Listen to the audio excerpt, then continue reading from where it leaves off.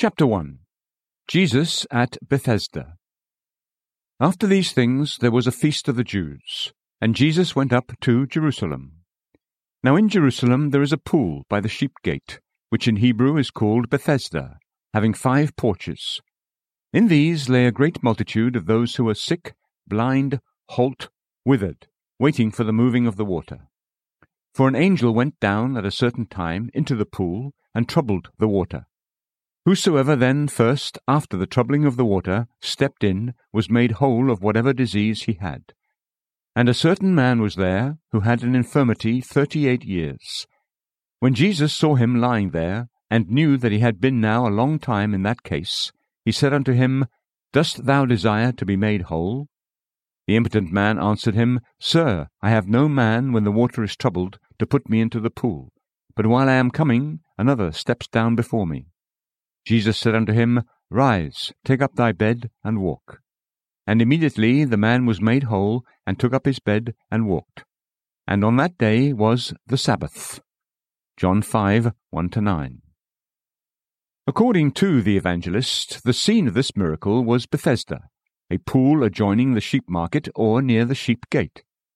I suppose the cattle consumed by the inhabitants of Jerusalem would be driven through this gate. And the pool was likely where the sheep intended for sale to the sacrifice offerers in the temple were washed. Sickness was so common in the days of the Saviour that the infirmities of men intruded on the place which had been allotted to cattle. And the place where sheep were washed became the spot where sick folk congregated in great multitudes, longing for a cure. We don't hear that anyone complained about the intrusion, or that anyone was shocked. The needs of mankind must override all considerations of appearance. The hospital must take precedence over the sheep market. Today we have another example of this same thing taking place. If the physical infirmities of Jerusalem were allowed to intrude into the sheep market, I would not apologize if the spiritual sickness of London demands that this spacious place, which previously was a pasture, should be utilized for the preaching of the gospel, so the manifestation of the healing virtue of Christ Jesus has the opportunity to work among the spiritually sick. Just as the infirmed waited for a miracle by the sheep market pool, those who are spiritually sick gather here in exceedingly great multitudes. We might never have heard of Bethesda if Jesus, the Son of God, had not honored it with his presence. It was the place where we should expect to meet him, for where should the physician be found if not in the place where the sick are gathered? Here was work for Jesus' healing hand and restoring word. It was only natural that the Son of Man, who came to seek and to save that which was lost, should make his way to the sick who waited by the side of the pool. Luke 19:10. Jesus Christ's visit is Bethesda's historical significance. It lifted the name of that pool above the common rank of the springs and waters of the earth. If King Jesus comes into this place, it would be the glory of this hall, and it would be famous for it in eternity. If Jesus came here to heal, the remarkable size of the congregation would cease to be a wonder. The fame of Jesus and his saving love would eclipse all else, just as the sun obscures the light of the stars. My brethren, Jesus will be here, because there are those who know him and have power with him who have been asking for his presence. The Lord's favored people, by persistent cries and tears, have won from him his consent to be in our midst today. He walks among his people as ready to heal and as mighty to save as when he walked among men 2,000 years ago. Scripture, Behold, I am with you always, even unto the end of the age, is an assurance which comforts the preacher's heart. Matthew 28:20. A present Saviour, present in the power of the Holy Spirit, will make this a day to remember for many who will be made whole. The patient. In order to observe the patient, I will ask you to go with me to the pool with the 5 porches, around which the sick are lying. Walk tenderly among the groups of lame and blind. No, don't close your eyes. It will do you good to see firsthand the sorrowful sight of what sin has done, and to what sorrows our father Adam has made us heirs. Why are they all here? They're here because sometimes the waters bubble up with a healing power. Whether the waters are visibly stirred by an angel or not is not necessary for us to discuss here. It was generally believed that an angel descended and touched the water. This attracted the sick from all quarters. As soon as the movement was seen in the waters, the whole mass probably leaped into the pool. Those who could not leap themselves were pushed in by their attendants. Sadly, many were disappointed, because only one was rewarded for the leap. Whoever stepped in first was healed, but only the first. For the very slim chance of winning this cure, the sick lingered in Bethesda's arches year after year. The sick man in this passage of Scripture had most likely spent the better part of his 38 years waiting at this famous pool. His only hope rested fully on the chance that he might one day be the first of the multitude to enter the pool. On the Sabbath mentioned in the text, the angel had not come to stir the waters, but something better had come. Jesus Christ, the angel's master, was there. This man was fully aware of his sickness. He did not dispute the failure of his health. He felt his sickness, and he owned it. He wasn't like some who are lost but don't know it or won't confess it. He was fully aware that he needed heavenly help, and his waiting at the pool showed it. There may be some people reading or listening to this who are equally convinced on this point. You have known for a long time that you are a sinner, and apart from grace you can never be saved. You are not an atheist and don't deny the gospel. On the contrary, you firmly believe the Bible and heartily wish that you had a saving part in Christ Jesus. Right now you feel that you are sick. You desire to be healed, and you're willing to own that the cure must come from above. That's good, but it's not good to stop there.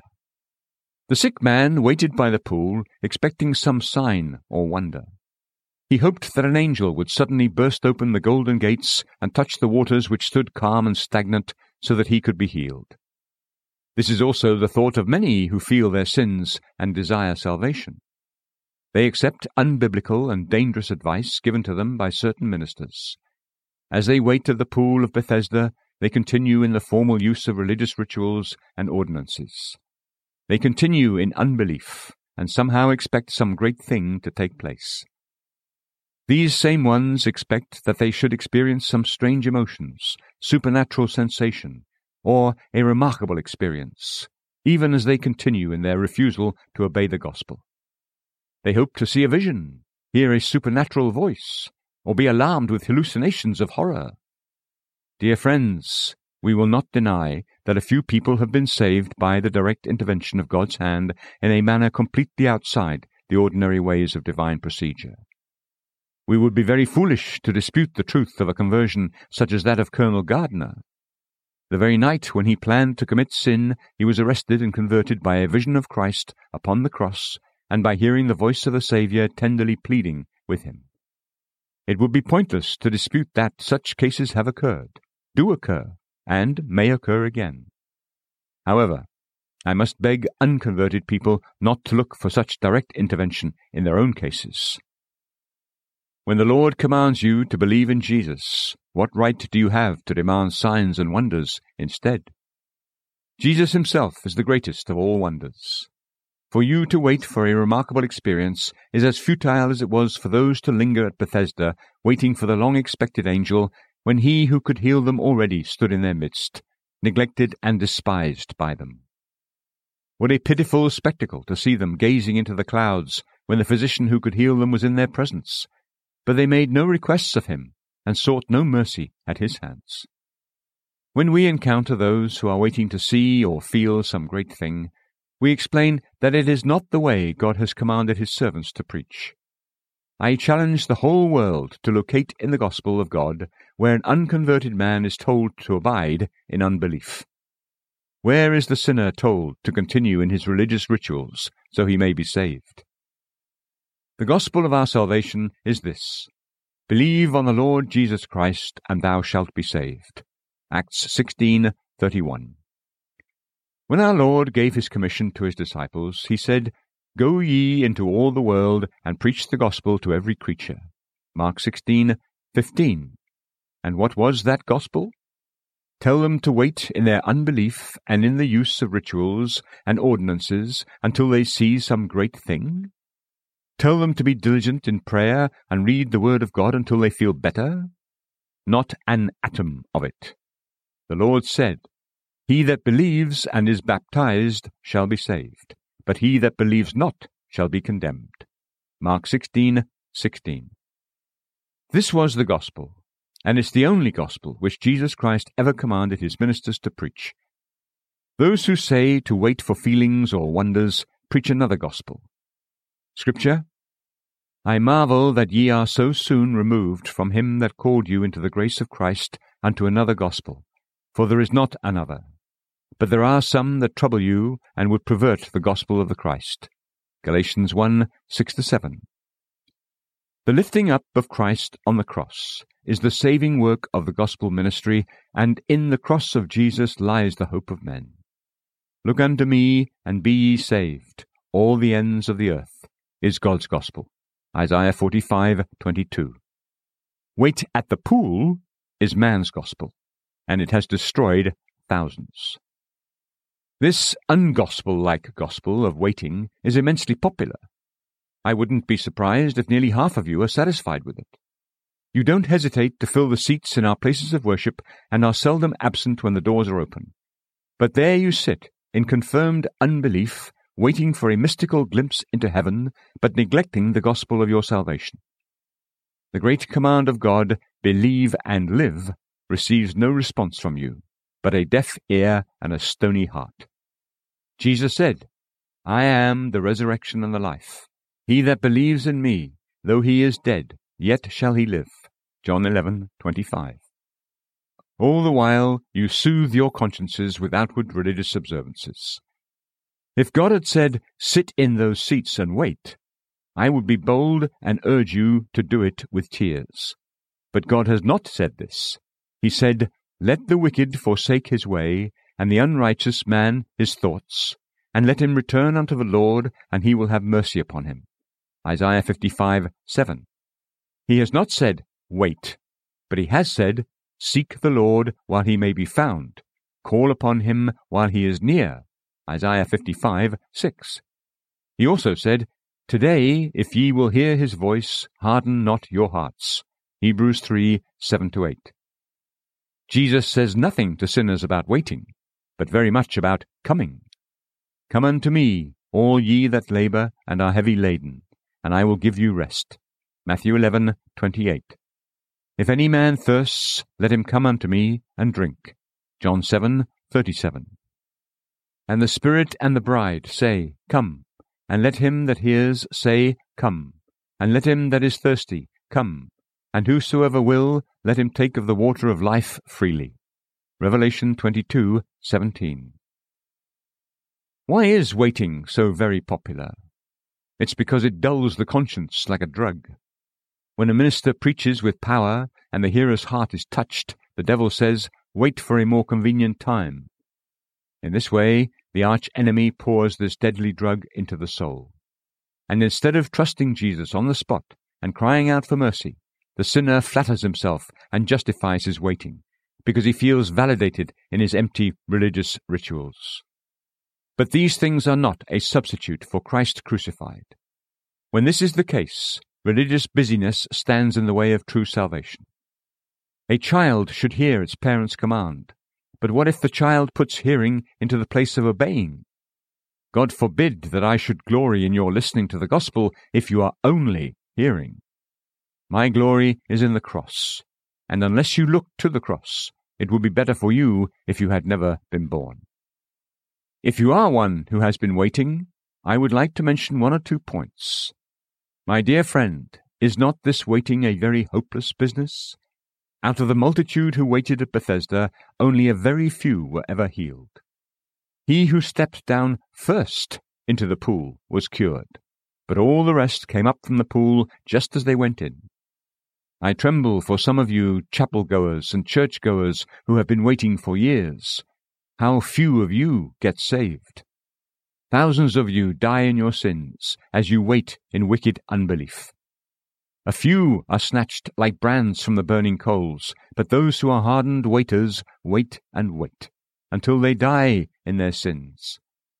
I solemnly warn you that as pleasing to the flesh as waiting in unbelief may be, It's not something which any reasonable man would continue in for very long. You are a perfect example of its hopelessness. You've been waiting for years. You can't even remember when you first went to a place of worship. Your mother carried you there in her arms, and you've been nurtured under the shadow of the sanctuary like the swallows that build their nests under God's altars. What has your waiting in unbelief done for you? Has it made you a Christian? No, you are still without God, without Christ, and without hope. I'll present it to you another way. Why do you think that if you wait another 30 years, you will be any different than you are now? Isn't it probable that at 60 you will be as graceless as you are at 30? Some of you have listened to the gospel preached to you with no mincing of words for years. I have been as plain with you as I know how to be, and I've never hesitated to declare the whole counsel of God. I've even dealt with individual cases as they have presented themselves. Short of actually mentioning people's names, I have attempted to present the gospel to the conscience of every man as in the sight of God. Remember the warnings you've heard, and the feelings you've experienced when the word of God broke you down. Remember the invitations where you sat and waited. If all these have failed, what more can possibly be done in the way of hearing and waiting? Many of you have listened to many preachers whose words were earnest and tender. So if all these have had no effect on you, if waiting at the pool has done nothing for you, isn't it a waste of time to continue down that path? Isn't it time to try something better than merely waiting for the stirring of the water? Isn't it time to remember that Jesus Christ is ready to save you now, and that if you trust in Him, you will have everlasting life this very day? As we return to our text, there lies our poor friend still waiting at the water's edge. I don't blame him for waiting, because Jesus had not been there before, and it was right for him to pursue even the most slender chance of a cure. But it was sad that Jesus remained so unrecognized. He threaded his way among the blind and the lame, and looked with gentleness upon them all, but none looked up to him. In other places, as soon as Jesus made his appearance, they brought the sick in their beds and laid them at his feet.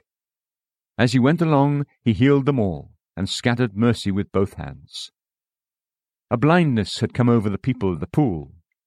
There they were, and there was Christ, who could heal them, but not a single one of them sought him.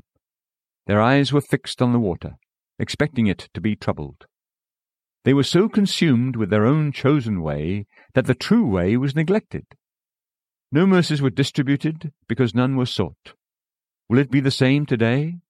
The living Christ is still among us in the power of his eternal Spirit. Will you look to your own good works? Will you trust in your regular church attendance? Will you rely upon expected emotions, sensations, and fits of terror, and let Christ, who is able to save completely, see no glimmer of faith and hear no prayer of desire from any heart? If that is the way it will be, it's heartbreaking to think of it. Men with an almighty physician in their house, dying while they are amused with the hopeless quackery of their own inventing. Will Bethesda be repeated today, and Jesus Christ, the present Saviour, be neglected again? If a king gave one of his subjects a ring, and said to him, "When you are in distress or disgrace, simply send me that ring, and I will do all for you that is needed," and if that man wilfully refused to send it, but purchased presents and performed acts of bravery to win his monarch's favour, you would say, "What a fool! Here is a simple way, but he will not allow himself to benefit from it. He wastes his energy by inventing new devices and toils his life away in following plans that only end in disappointment." Isn't this the case with all those who refuse to trust Christ? The Lord has assured them that if they trust Jesus, they shall be saved, but they chase after 10,000 imaginings and let their God, their Saviour, go. Meanwhile, the sick man, so often disappointed, was growing into deep despair and becoming old. 38 years spent in illness is a long time out of a man's life. He felt that he would soon die. The brittle thread which connected him to this life was nearly snapped, and as the days and nights wearily wore on, though he waited, it became heavy work to wait. My friend, is this the way it is with you? Is life wearing away at you? Are you starting to see grey hairs here and there? You have waited all this time in vain, and I warn you that you have sinfully waited. You've seen others saved. Your child is saved. Your wife is converted. But you are not. You are waiting and will continue to wait, I fear, until the words earth to earth, dust to dust, ashes to ashes rattle your coffin lid, and your soul finds itself in hell. Don't play with time any longer. Don't say there's enough time, for the wise man knows that time is never enough. Don't be like the foolish drunkard who, staggering home one night, saw a candle lit for him. 2 candles, he said, because his drunkenness made him see double. I'll blow one out. As he blew it out, he found himself in the dark. Many a man sees double through the drunkenness of sin. He thinks that he has one life to sow his wild oats, and then the last part of life in which to turn to God. So, like a fool, he blows out the only candle that he has, and in the dark he will have to lie down forever. Hasten thee, traveller, thou hast but one sun, and when that sets, thou wilt never reach thy home. God help thee to make haste now. The Physician. As we've already seen, on this occasion, our Lord walked forgotten and neglected through that throng of afflicted people.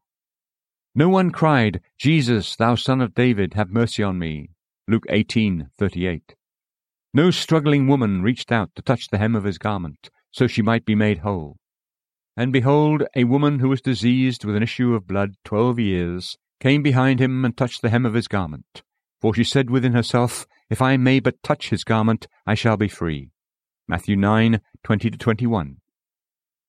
All of those who lingered at the pool desired to be healed, but either no one knew or no one trusted Jesus. What a strange, soul-sickening sight it must have been, because Jesus was quite able and willing to heal, and to do it all without fee or reward. Yet none sought him. Is this same scene going to be repeated today?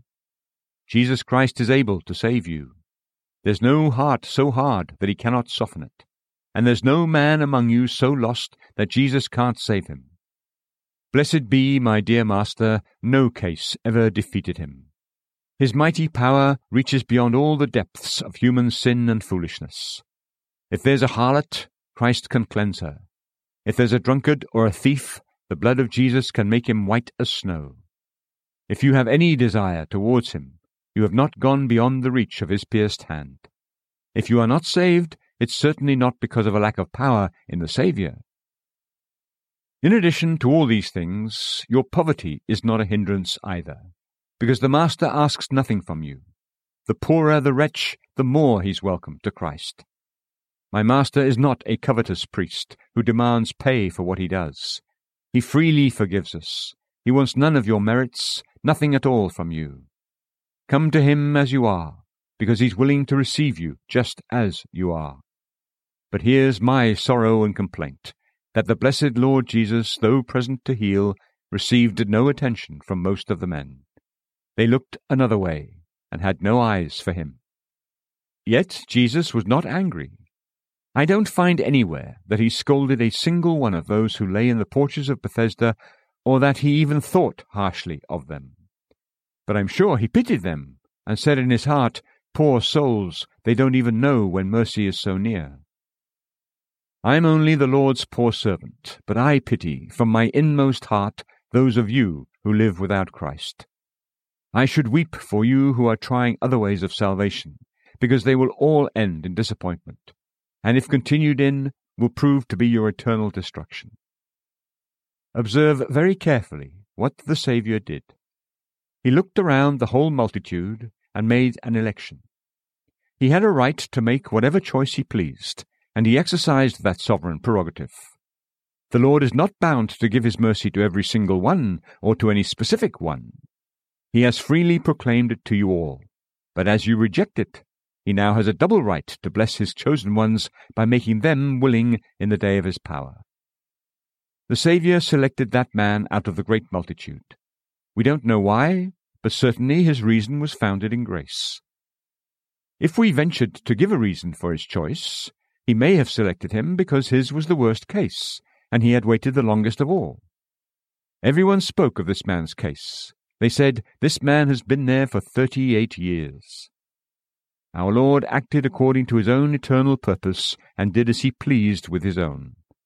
He fixed the eye of his electing love on that one man, and, going up to him, he gazed upon him. He knew all his history. He knew that he had been a long time in that condition, and he pitied him. He thought of all the dreary months and years of painful disappointment which the man had suffered, and tears were in the Master's eyes. He looked and looked again at that man, and he yearned to heal him. Now, I don't know whom Christ intends to save today by his powerful grace. I am bound to present a general appeal, which is all I can do. I should not be surprised if he calls some of you who have been waiting long. I will bless his name if he does. I should not be shocked if Jesus looks on some of you who never looked on him, until his look makes you look, and his pity makes you have pity on yourselves, and his irresistible grace makes you come to him so that you may be saved. Jesus performed an act of sovereign, distinguishing grace. I pray you don't kick against this doctrine. If you do, I can't help it, because it's true. I have proclaimed the gospel to every one of you as freely as man can do it. Surely you who reject it should not quarrel with God for bestowing on others that which you don't care to receive. If you desire his mercy, he will not deny it to you. If you seek him, he will be found by you. But if you refuse to seek mercy, don't criticize the Lord if he bestows it upon others. Once Jesus singled out this man, he said to him, "Dost thou desire to be made whole?" I've already hinted that Christ did not ask this because he wanted information. He wished to arouse the man's attention. It was the Sabbath, and the man was not thinking about being cured. To the Jew, it seemed a very unlikely thing that cures would take place on a Sabbath day. So Jesus brought his full attention back to the matter at hand, because the work of grace is a work upon a conscious mind, not upon senseless matter. Some pretend to regenerate unreasoning children by sprinkling their faces with water. But Jesus never attempted such a thing. Jesus saves men who have the use of their senses, and his salvation is a work upon motivated intellect and awakened affections. Jesus brought back the man's wandering mind with the question, "Dost thou desire to be made whole?" "Indeed," the man might have said, "I desire it above all things. I long for it. I pant for it." Now, I will ask you the same question. Dost thou desire to be made whole? Do you desire to be saved? Do you know what being saved is? "Oh," you say, "it's escaping from hell." No. That's the result of being saved. But being saved is a different thing. Do you want to be saved from the power of sin? Do you desire to be saved from being covetous, worldly-minded, bad-tempered, unfair, ungodly, controlling, drunken, or profane? Are you willing to give up the sin that is dearest to you? "No," says one, "I can't honestly say I desire all that." Then you are not the man I'm talking to. I am talking to the one who says, "Yes, I long to be rid of sin, root and branch. I desire by God's grace this very day to become a Christian and to be saved from sin." Well, since you're already in a state of thoughtfulness, let's go a step further and observe what the Saviour did. He gave the command, saying, "Rise, take up thy bed and walk." The power by which the man arose was not in himself, but in Jesus. It was not the mere sound of the word which made him rise, but it was the divine power which went with it. I do believe that Jesus still speaks through his ministers.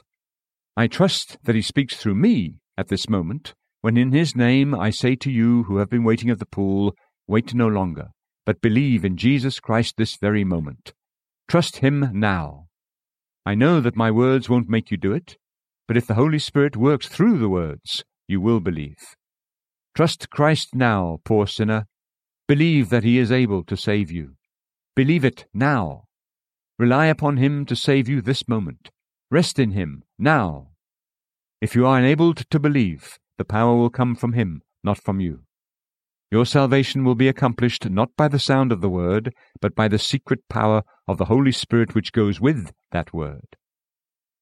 Although nothing is said about faith in the text, this man must have had faith.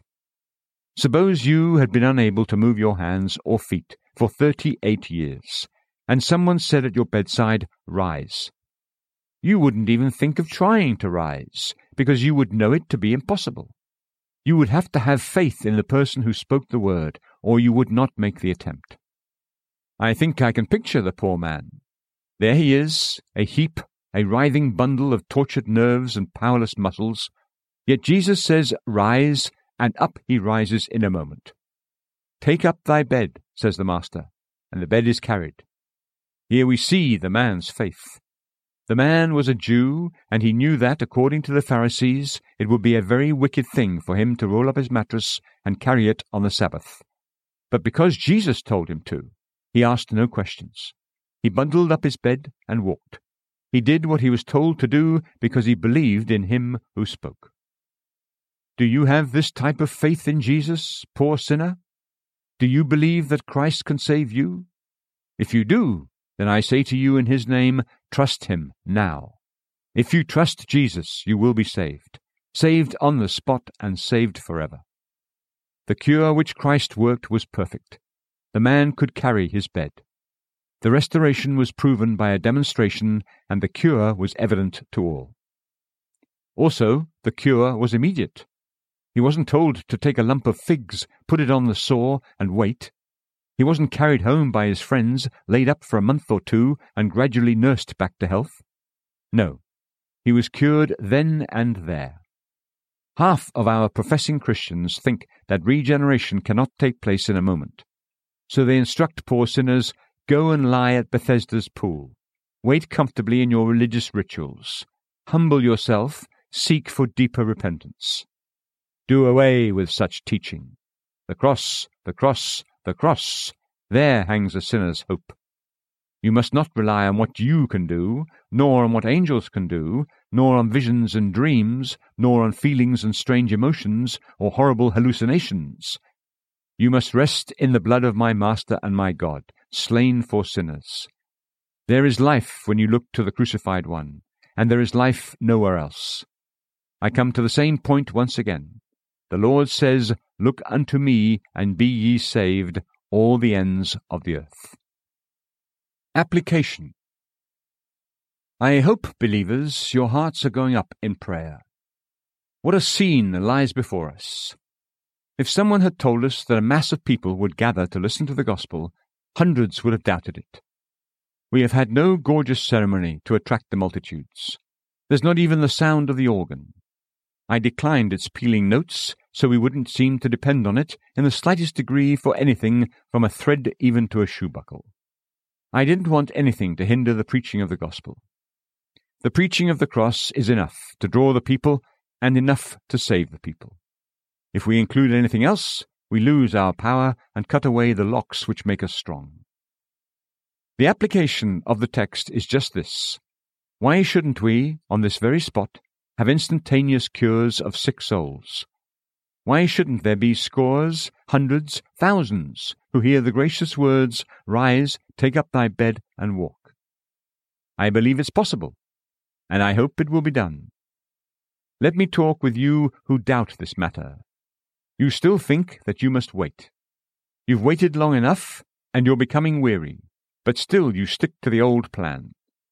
Hopeless as it is, you still grab at it as drowning men do at straw. I want to show you that this is all wrong.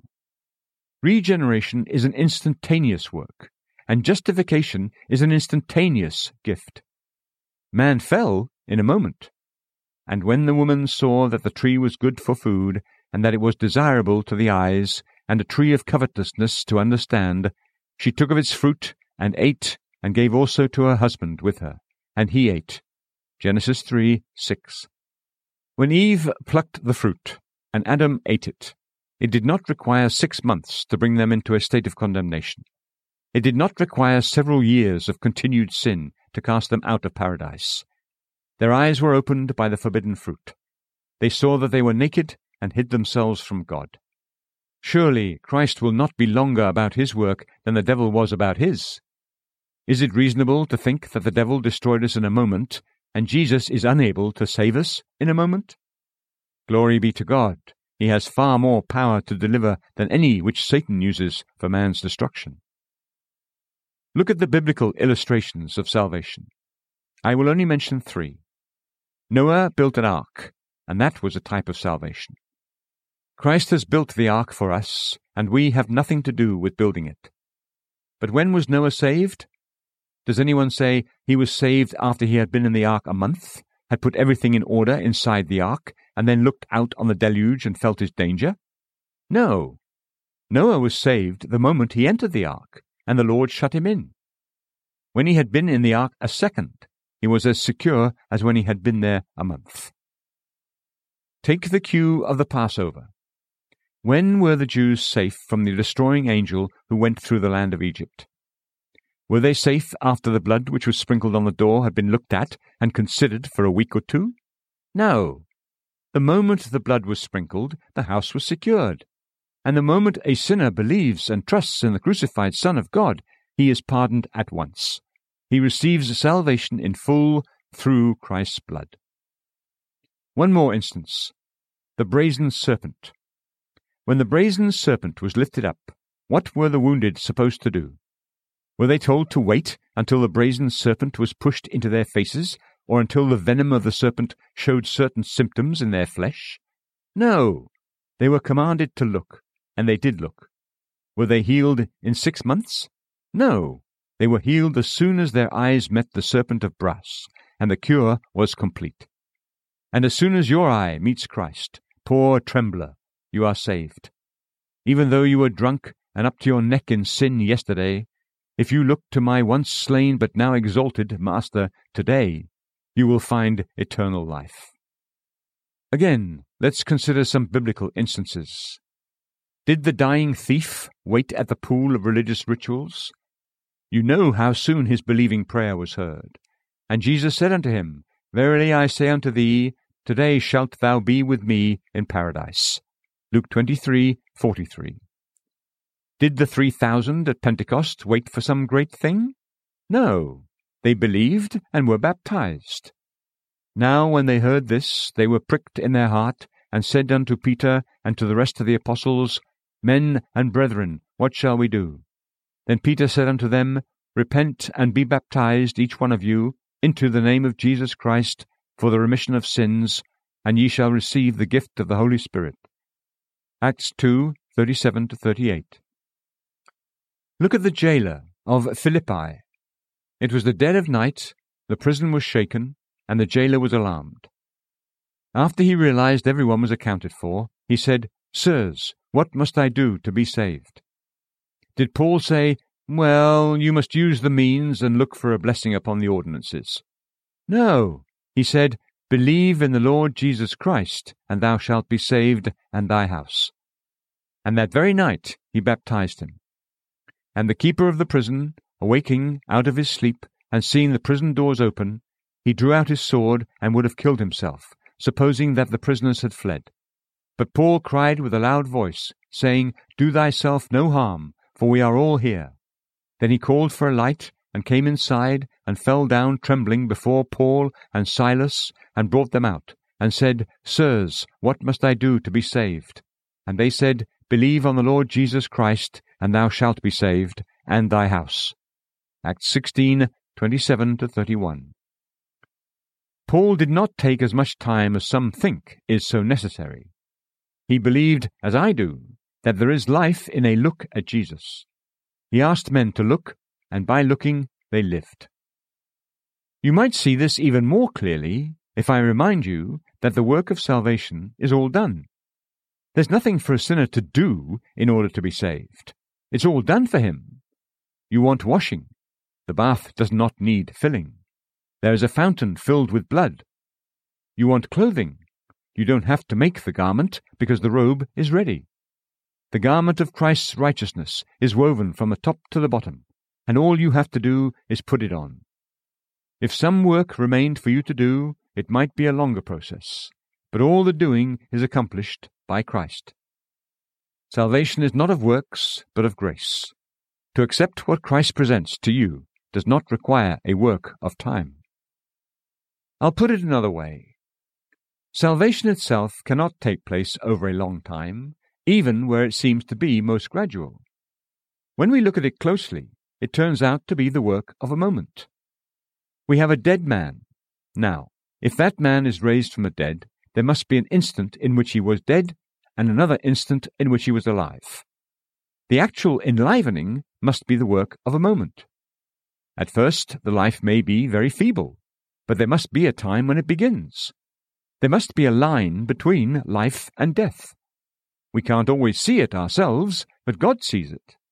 A man cannot be somewhere between dead and alive. He's either alive or dead. In the same way, you are either dead in sin or alive unto God, and the process cannot involve a long period of time. Finally, it doesn't take a century or a year for God to say, I forgive you. The judge pronounces the sentence, and the criminal is acquitted. If God says to you this morning, I absolve you, then you are absolved, and you may go in peace. I must share my own case. I never found mercy by waiting. I never obtained a gleam of hope by depending on religious rituals. I found salvation by believing. I heard a simple minister of the gospel say, Look and live. Look to Jesus. He bleeds in the garden and he dies on the tree. Trust him. Trust in what he suffered instead of you, and if you trust him, you will be saved. The Lord knows I had heard that gospel many times before, but I had not obeyed it. That time it came with power to my soul, and I did look. The moment I looked to Christ, I lost my burden. But, someone might say, how do you know? Did you ever carry a burden yourself? Oh, yes, they say. Did you know when it was off? How did you know? Oh, they say, I felt so different. I knew when my burden was on, and consequently I knew when it was off. It was the same in my case. I only wish some of you felt the burden of sin as I felt it when I was waiting at the pool of Bethesda. I'm amazed that my waiting didn't land me in hell. But when I heard the word look, I looked, and my burden was gone. I wondered where it went, but I haven't seen it since, and I'll never see it again. It went into the Master's tomb, and it lies forever buried there. God has said it. I have undone as a cloud thy rebellions, and thy sins as a mist. Isaiah 44:22. You who are needy, come to my Master. Those of you who have been disappointed with rituals and ceremonies, feelings and impressions, and all the hopes of the flesh, come at my Master's command and look up to him. He's not here in the flesh because he has risen. He has risen to plead for sinners, and therefore he is able also to save to the uttermost those that come unto God by him, seeing he ever lives to make intercession for them. Hebrews 7:25. If there were some way I could know how to preach the gospel so that you would feel it, I would go to any school to learn. The Lord knows I would willingly consent to lose my eyes to get greater power in my ministry, and lose my arms, legs, and all my members. I would be willing to die if I could only be honored by the Holy Spirit to win your souls to God. I beg you, brothers and sisters, you who have power in prayer, pray for the Lord to bring sinners to Christ. Let me say in all seriousness to you who have heard the words today, I have told you the plan of salvation plainly. If you don't accept it, I am clear of your blood. I shake my skirts of the blood of your souls. If you don't come to my Lord and Master, I must bear swift witness against you at the day of judgment. I have told you the way. I can't tell it to you more simply. I beg you to follow it. Look to Jesus. But if you refuse it, when you rise from the dead and stand before the great white throne, do me the justice to acknowledge that I begged you and attempted to persuade you to escape. I did my best to urge you to flee from the wrath to come. I pray for the Lord to save each one of you, and his shall be the praise forever. Amen.